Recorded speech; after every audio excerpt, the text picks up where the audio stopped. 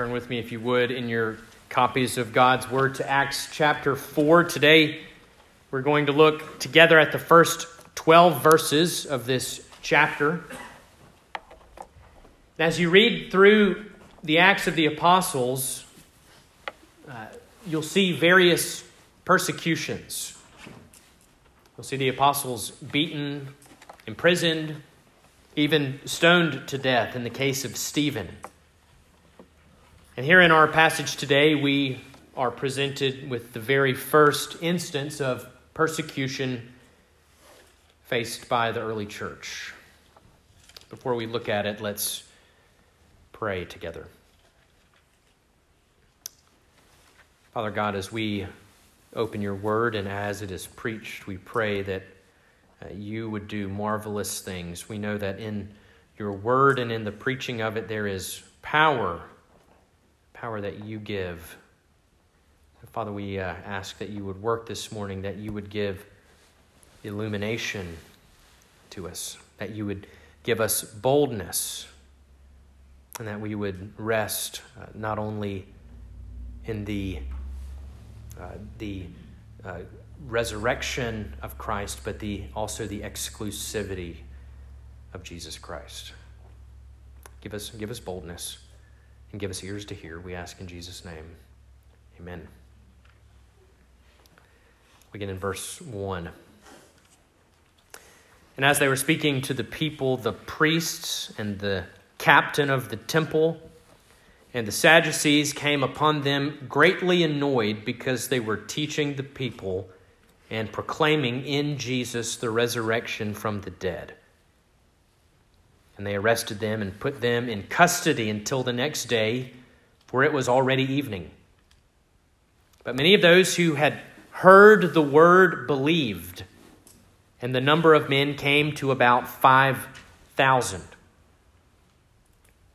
On the next day, their rulers and elders and scribes gathered together in Jerusalem with Annas the high priest and Caiaphas and John and Alexander, who were all of the high priestly family.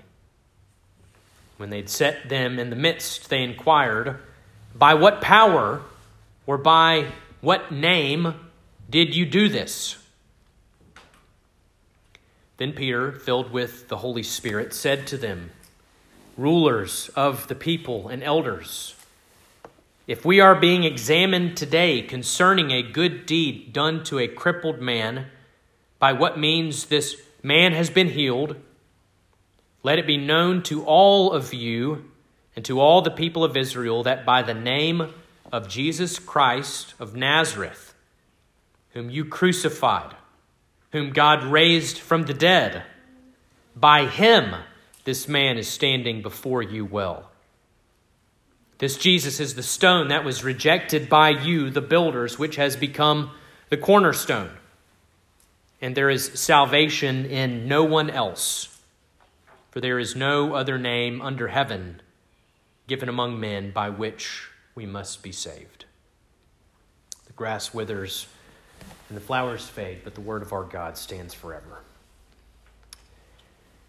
Peter and John are preaching to a crowd in the outer courts of the temple complex when suddenly the temple authorities descend upon them and arrest them and lock them up until they can be questioned the following morning. They could have just made a mental note and said, "All right, we're going to come get you boys in the morning." But no, they wanted to go ahead and give them a night to think about it. And remember the context of this whole narrative. We've talked about it for the past couple weeks. Peter and John were going to the temple to pray one afternoon. They encounter a man who'd been unable to walk from birth, sitting on a mat at the temple gate, begging for spare change in order to buy food. And Peter and John, instead of giving him cash, heal him by the name and power of Jesus. And Peter reaches down and grabs this lame man's arm and helps him stand to his feet for the first time in his life. And this man, overcome with joy, goes with them into the temple, we're told, walking and leaping and praising God. This drew a crowd, as you would expect. They would have been familiar with this man. He'd probably been laying beside the gate every day for decades. And now here he is walking and leaping and praising God. The crowd wanted to know, how was this possible? And the apostles took this opportunity to give credit to the Lord and to tell these bystanders the good news of the gospel. Well, what we see today is that all this commotion has not only drawn the attention of the crowd, but also the attention of the temple authorities. And not only their attention, but also their ire. Those who were in charge, those who were important, those who had power, at least those with earthly power. They became aware of what was going on, what was being said, and were told that they were greatly annoyed. So they shut it down. They had Peter and John, and most likely the man who had been healed, arrested and locked up for the night.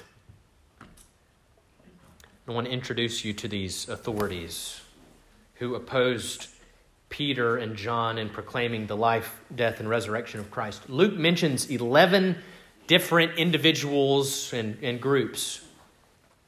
In verse 1, we're told the priests are mentioned. From the scholars I read, they don't believe this are just the normal Levites who would come in from the country and serve 3 weeks in the temple. No, this was the priestly caste of Jerusalem. Then you have the captain of the temple mentioned in verse 1. There was a Jewish police force that occupied the temple. Romans did not go into the temple. They didn't want Gentiles defiling the temple. So there were Jewish officers, guards who policed the temple. Probably the same guards who arrested Jesus in the garden. Their captain has come. Then the Sadducees. We'll talk more on them in a moment. I want you to know more about them. You might begin to like the Pharisees more when you learn more about the Sadducees. Then in verse 5, we're told rulers, people in various positions of authority. Maybe these are the government department heads or committee heads. You know, that could pull a few strings and make things happen. Elders. These are the distinguished older men who lived in the city, were very influential. They were present, and along with scribes, the ones whose job it was. These are the ones. It was their job to know and copy the scriptures. In verse 6, we're told of Annas. He is the true high priest. He had been deposed by the Romans years earlier and replaced with his son-in-law, Caiaphas. But in Israel, high priests are high priests for life. And he was still alive. And so in the minds of the people, he was still the true high priest. They didn't care what the Romans said. Then you had Caiaphas, Annas' son-in-law, who was installed by the Romans as the high priest. Both of these men, by the way, Annas and Caiaphas, conspired in the trial of Jesus. Jesus appeared before both of them, if you remember. And then we're told of John and Alexander, members of the high priestly family. And presumably number 11 is you have the rest of the high priest family, or a contingent from that family gathered. Now, I want to tell you a little bit about the Sadducees, and I want to give them some special attention because most likely you're unfamiliar with them. They sprung up kind of in this intertestamental period between the Old and New Testament. And a lot of the persecution we're going to see going forward in the book of Acts comes at the hands of the Sadducees. So I just want to introduce you to them. The Sadducees were ruthless politicos. If the Pharisees disdained Jesus for theological reasons, the Sadducees disdained Jesus for mostly political reasons. They were a small group of powerful people who had aligned themselves very closely with the Romans, the occupying force in Israel. And surely there was some thought in their mind that they'd done this for the good of their people and so that their people would survive and their nation would survive. If Israel was going to make it, they needed to make nice with the Romans. So they didn't want anyone ruffling Roman feathers. They didn't want anyone attracting undue Roman attention. They drew very close to the Romans, and this made them powerful. Additionally, besides aligning themselves with the Romans, they could be described as materialistic rationalists. Unlike the Pharisees who believed in the resurrection, the Sadducees did not. They didn't believe in anything supernatural. They sound very modern, don't they? They didn't believe in angels, demons, miracles, nothing that they could not see or touch or hear. What were their views on the Messiah? Commentator Kent Hughes wrote that as far as their views on the Messiah were concerned, they were not looking for a literal Messiah. To them, the Messiah was an ideal, kind of an archetype figure, just an ideal, and the Messianic age was a process. Hughes continues summing them up, and he says that these men had gained special ascendancy during the intertestamental Maccabean period. During subsequent political regimes, they created a priestly nobility. They were educated, wealthy elite. They were unprincipled collaborationists, political sycophants who would sell their mothers to stay in power. Though a minority, they controlled Jewish political and religious life.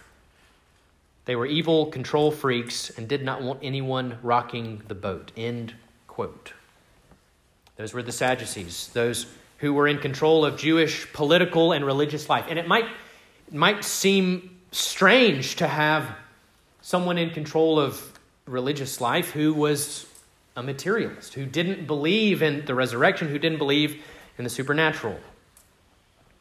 Unfortunately, we have a lot of professors and faculty at seminaries in our country who view the same, they have the same views. They're in a place of prominence and a place of teaching, and yet they don't hold to this historic faith.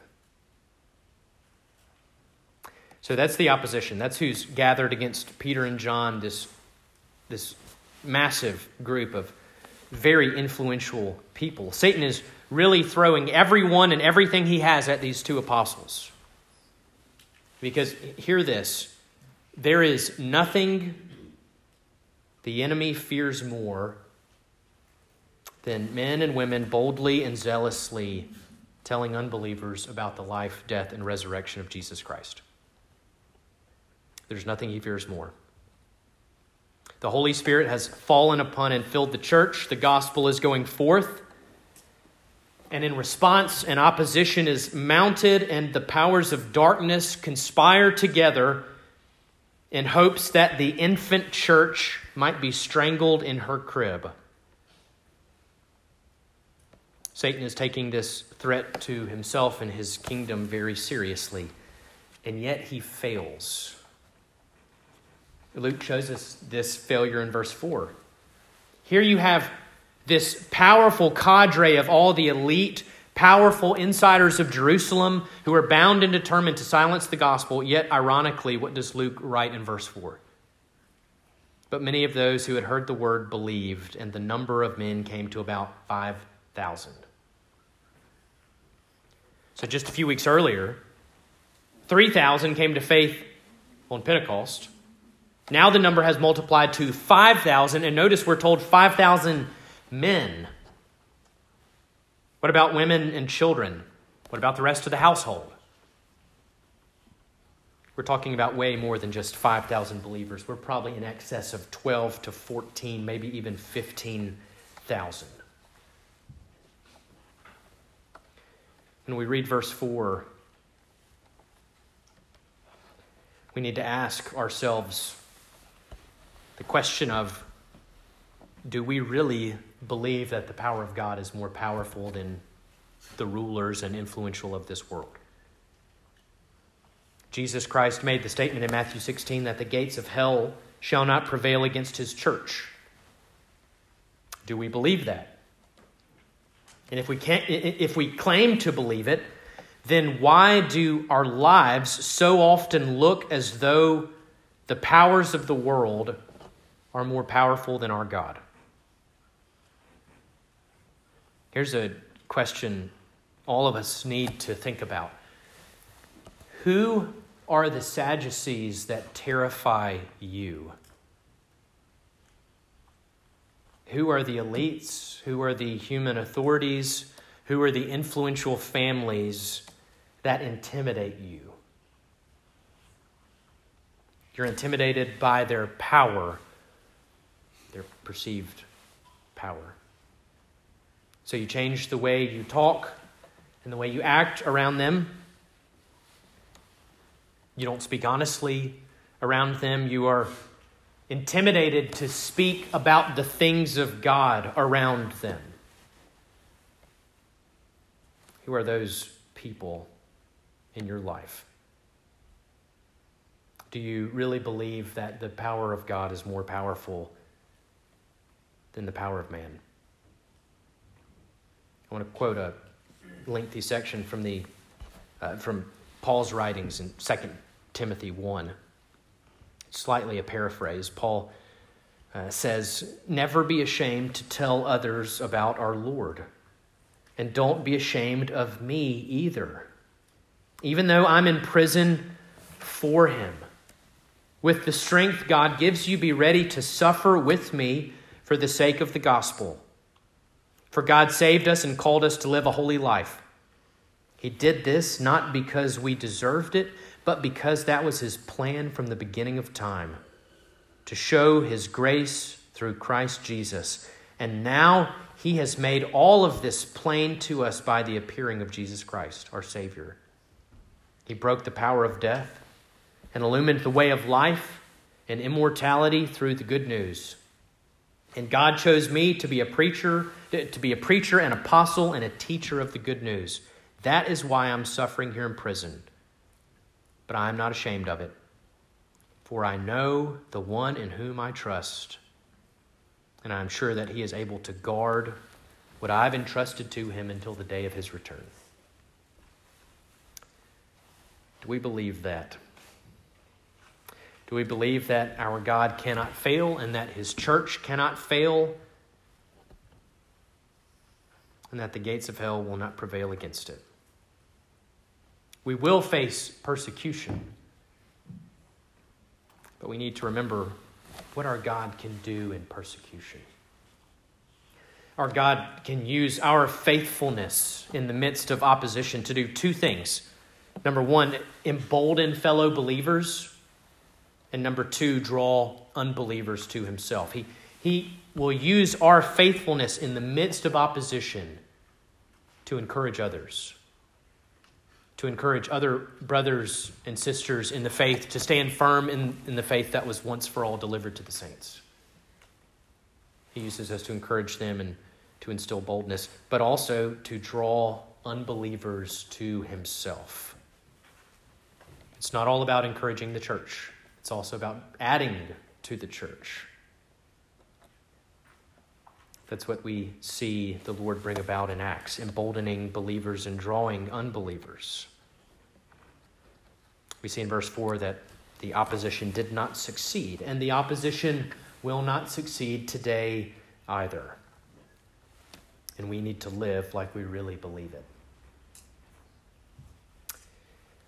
We talked about the opposition facing Peter and John, but we haven't talked really about the why. Why were they so upset? You'd think they would be happy. Here is this poor man who has been crippled from birth, and now he's healed. Why aren't they excited? Luke tells us in verse 2. They were greatly annoyed because they were teaching the people and proclaiming in Jesus the resurrection of the dead. So two reasons. Number one, they're mad because here are a couple uneducated rubes teaching people with authority in the temple. And that's our job. We're the ones teaching. We're the ones in positions of authority. We're the ones attracting attention and marveling or causing people to marvel. You're stealing our authority. This was something they couldn't stand about Jesus. Jesus did not go to their schools. He didn't run in their circles. He did not occupy a position of worldly prominence, and yet he taught with authority.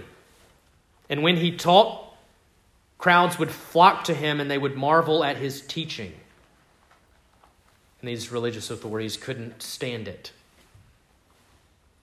On one occasion, they sent these same temple guards to go and arrest Jesus. We see this in John 7.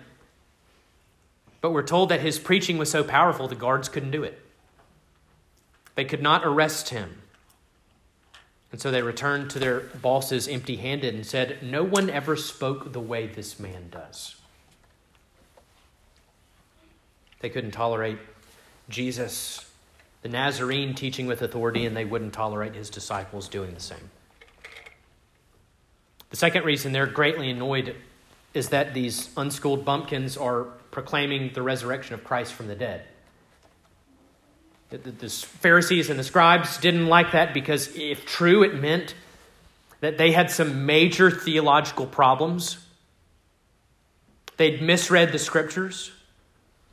They'd completely missed the Messiah, and not only had they missed him, but they'd conspired against him in his execution. So the scribes and the Pharisees didn't like this. It implicated them. And then you have the Sadducees who didn't like this because, remember, they didn't even believe in the resurrection. All that exists is the material world. And so here are people teaching nonsense. And additionally, all this talk about the resurrected Lord could aggravate Roman authorities. Talk of a king and Lord could mean trouble for the state of Israel, so they'd better be quiet. As we read, this annoyance was what led to Peter and John being jailed. It gave them a night to think about it. And then the following morning, Peter and John and the man who had been healed, they're brought out in front of this large group of inquisitors. And they're asked, by what power or by what name did you do this, healing this man? Now, do they really want to know? Are their motives pure here? Are they simply curious? No, I believe they're just hoping Peter and John will give them an excuse to do what they'd already done to Jesus. Give them an opportunity to speak a few words, to dig themselves into a hole that they can't get out of.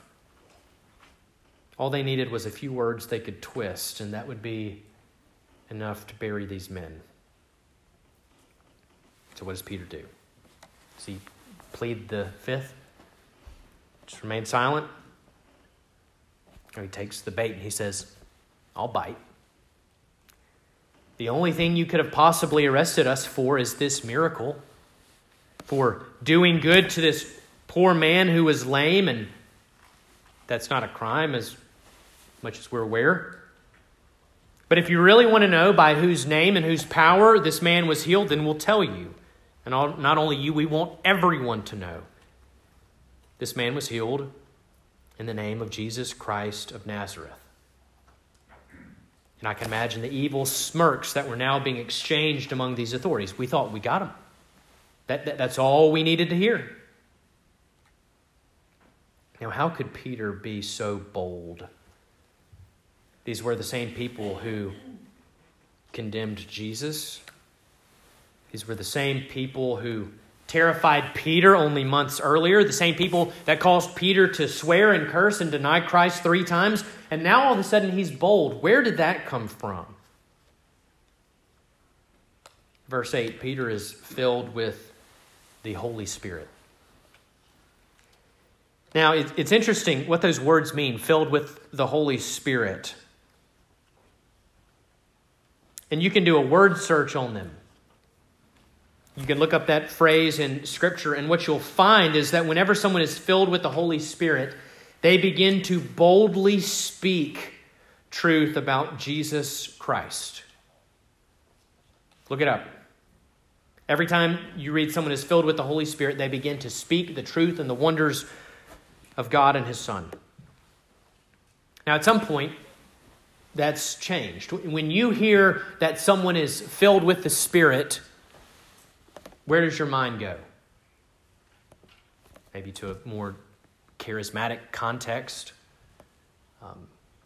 Someone is singing or dancing or acting in a way that brings attention to themselves. And you say, oh, that person's filled with the Spirit. We need to reclaim this phrase. We reclaim what it means. Every time we're told someone is filled with the Spirit, what we read is that they're boldly speaking about Jesus Christ.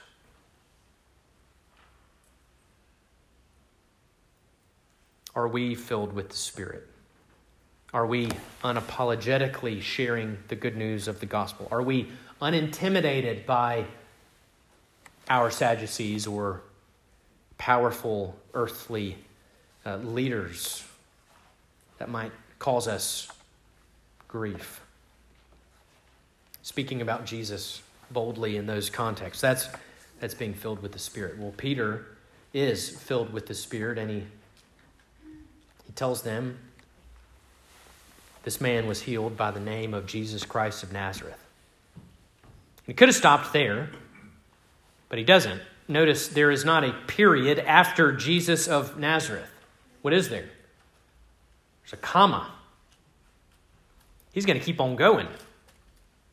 And he continues in his boldness with 4 specific things. Number 1, they were guilty of crucifying Jesus. Not only does he answer their question, he says, in the name of Jesus Christ of Nazareth, whom you crucified.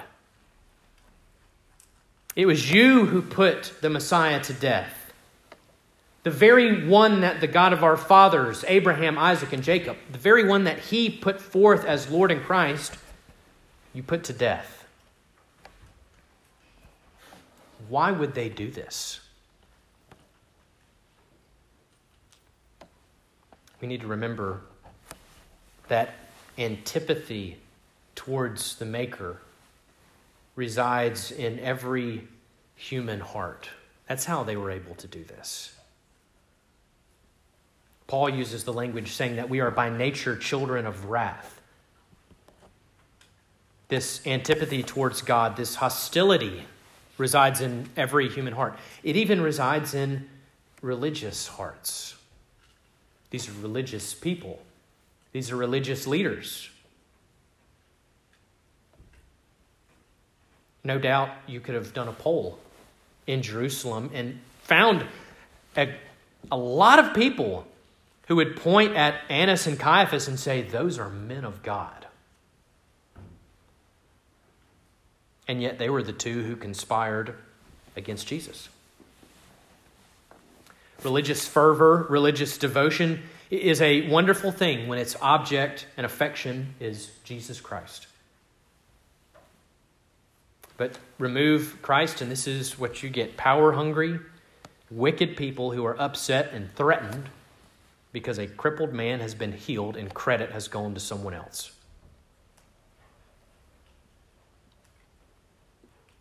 Peter tells his accusers they were guilty of crucifying Jesus. He also tells them that God raised him from the dead.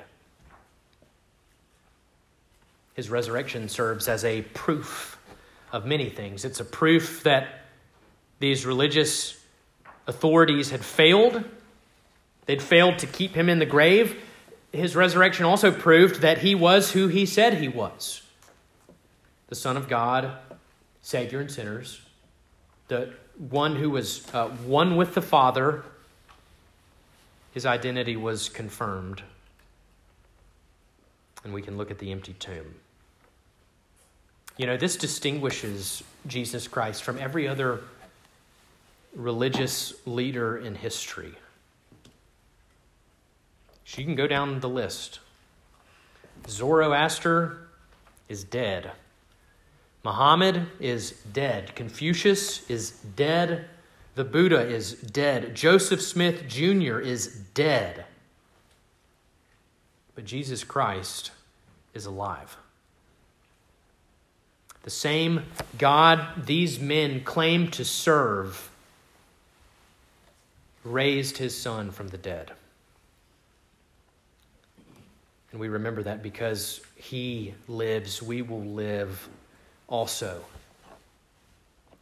You know, there are terms we say and phrases we say. There's one in youth ministry that drove me crazy. You only live once. Don't say that. It's not consistent with the Christian's hope of the life to come. Even bucket list. I got to hit everything on my list before I kick the bucket.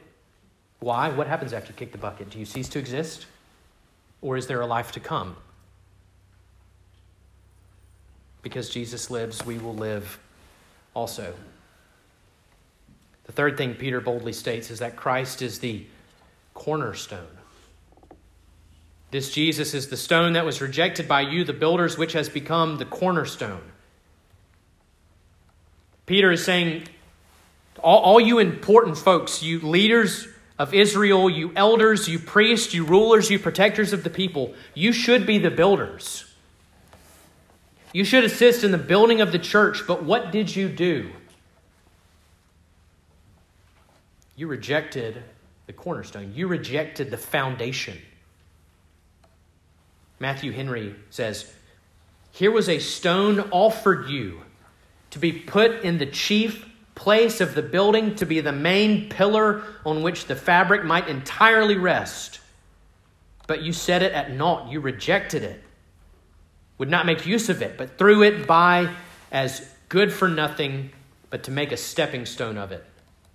But this stone has now become the head of the corner.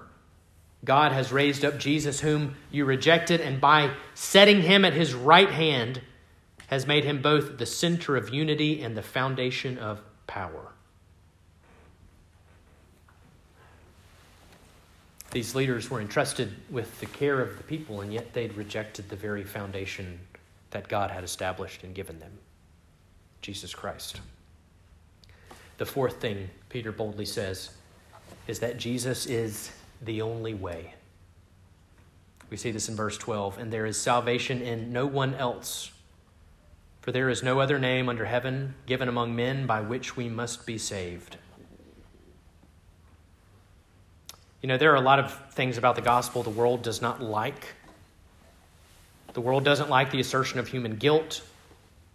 It doesn't like the need of confession and repentance. But the world really hates this: that Jesus Christ is the only way to salvation. That there is one path that leads to life, and every other path leads to eternal destruction.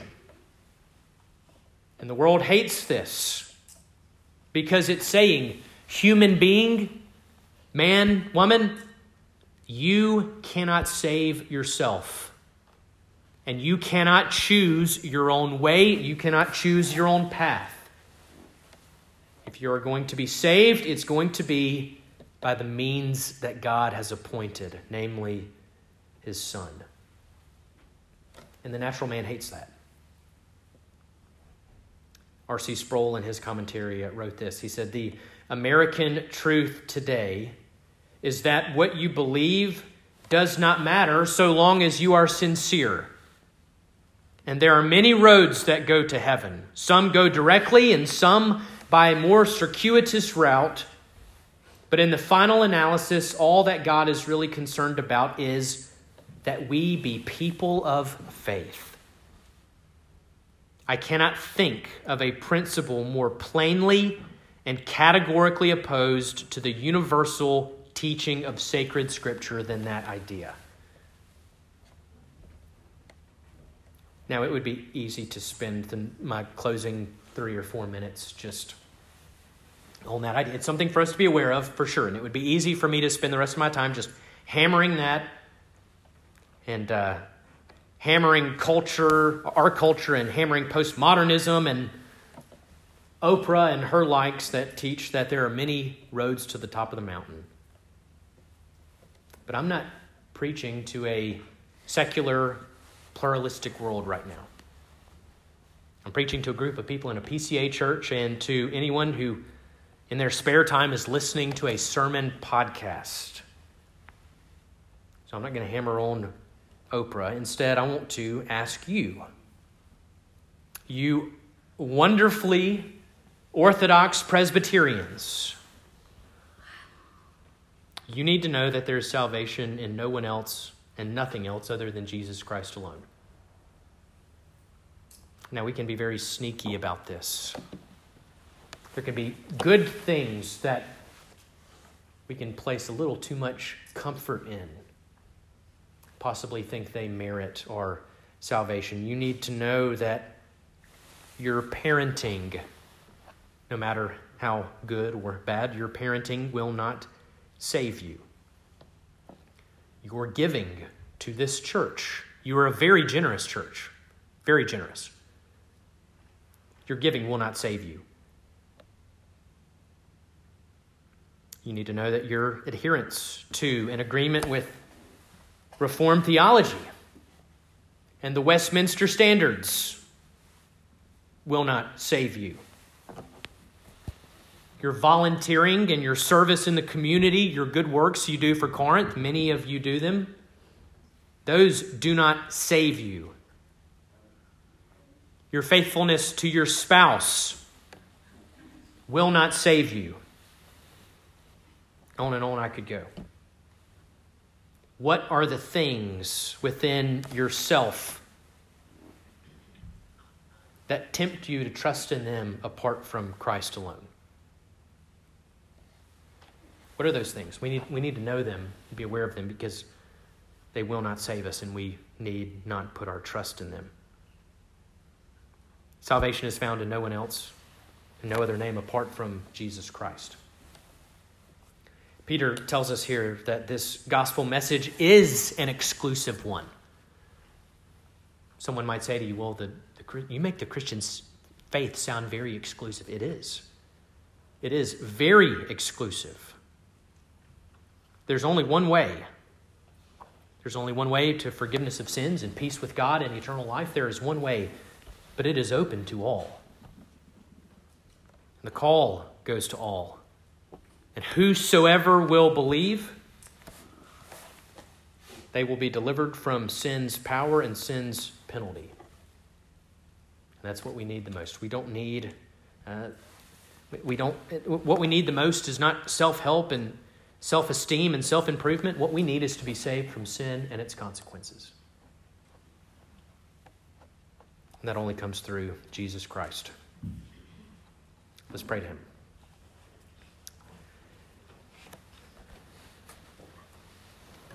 Father God, we ask for a boldness, a trust in what you have done for us on the cross, a trust in what Jesus has accomplished, and a trust in that he rose from the grave and is ruling and reigning right now at the right hand of God, and all power and all authority and all might has been given to him. And that kings and rulers and princes and authorities, they're like water in his hand. He can tilt it one way or another, and they simply follow his smallest movement. Father, would we trust in him?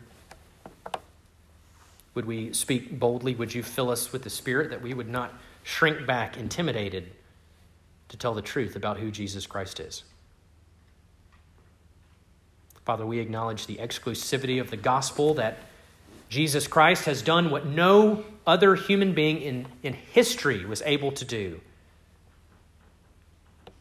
To die on the cross, to take the sins of his church, the sins of his people upon himself, all of them through all time and all history, from all tribes and tongues and nations and people.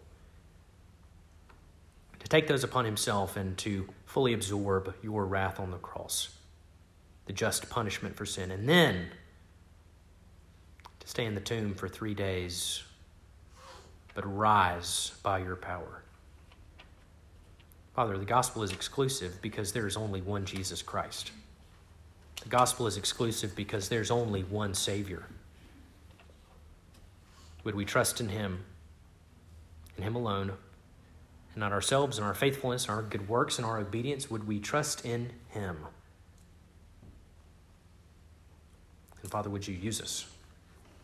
Just as you used Peter and John, would you use us, this wonderful local church here in Corinth, Mississippi? Would you use us to accomplish your purposes?